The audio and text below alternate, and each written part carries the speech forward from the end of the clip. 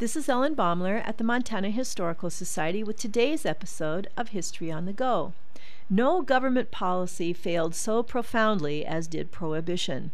First under state law in 1918 and then under the Federal Volstead Act in 1919, Prohibition encouraged illegal activities and fostered the growth of organized crime. The term bootlegger comes from the moonshine peddler's practice of concealing illegal liquor in the top of his boot. Hoodwinking the revenue officer was often viewed as a game of cat and mouse, and tales of chases and near misses color local histories of the 1920s. Good whiskey came from across the border in Canada, and the backroads route from Coutts, Alberta to Great Falls became known as the Bootlegger Trail. But there was also plenty of Montana moonshiners brewing whiskey, wine, and bathtub gin.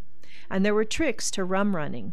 Professional bootleggers, dangerous criminals who packed firearms and knew how to use them, drove Studebakers, Buick Roadmasters, and other big touring cars.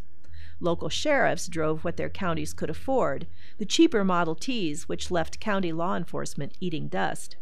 Bootleggers stayed on roads farthest from the county seats and close to neighboring county lines, since one county had no jurisdiction over another.